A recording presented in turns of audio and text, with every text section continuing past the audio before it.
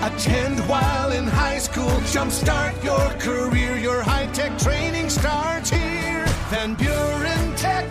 Your career, your future, your life.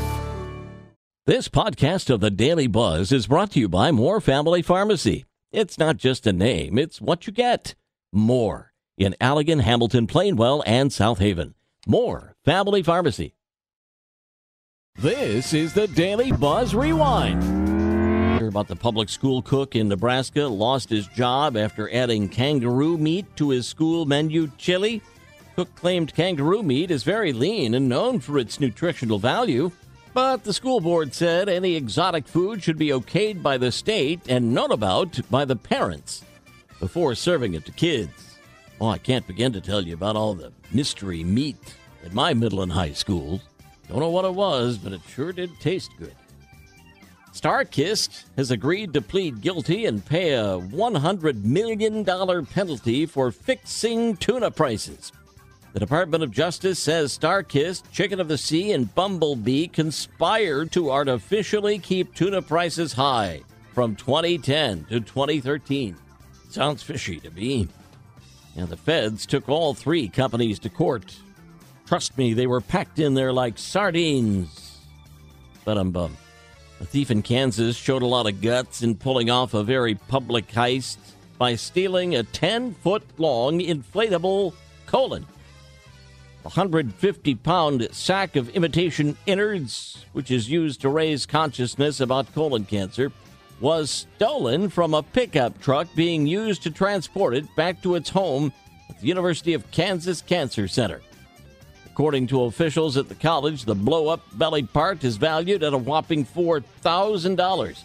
So it's had to imagine how hot the market is for a stolen colon. We'll turn the page in 60 seconds. It's the Daily Buzz. This is the Daily Buzz Rewind. Mark Zuckerberg revealed on Facebook that he no longer considers himself an atheist and said now he considers religion very important.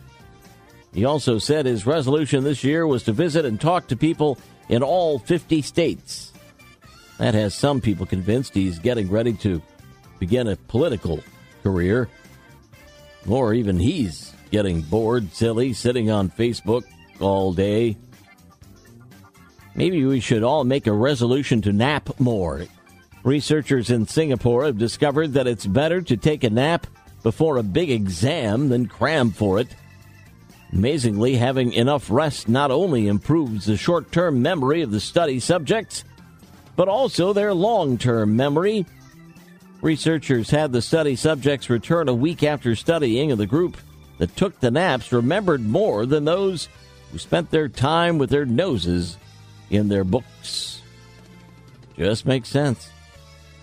Scientists have identified a new human organ. Really? Yeah, they say it's been hiding in plain sight. It's a thin fold of membrane attached to the digestive wall that stretches into the colon and rectum. And they've named it the mesentery. Problem is, they really don't know what it's for. This, of course, will have to totally change textbooks in medical school and the game operation. French cyclist Robert Marchand has set a new world record, biking just over 14 miles in an hour. And while that may not sound that fast, you have to consider Marchand is 105 years old.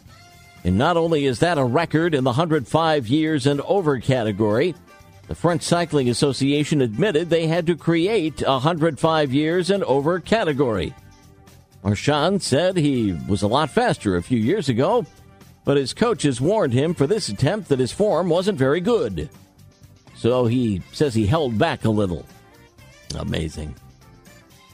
Time to improve your life at this beginning of the new year, right? So what better way to do it by starting first thing in the morning? Here's some things you should change about your morning routine if you want to make that happen. When the alarm goes off, don't hit snooze. Snoozing triggers your brain back into its sleep cycle. What that means is when you wake up again, you'll most likely be interrupting a deeper sleep, which will leave you feeling grumpy and groggy.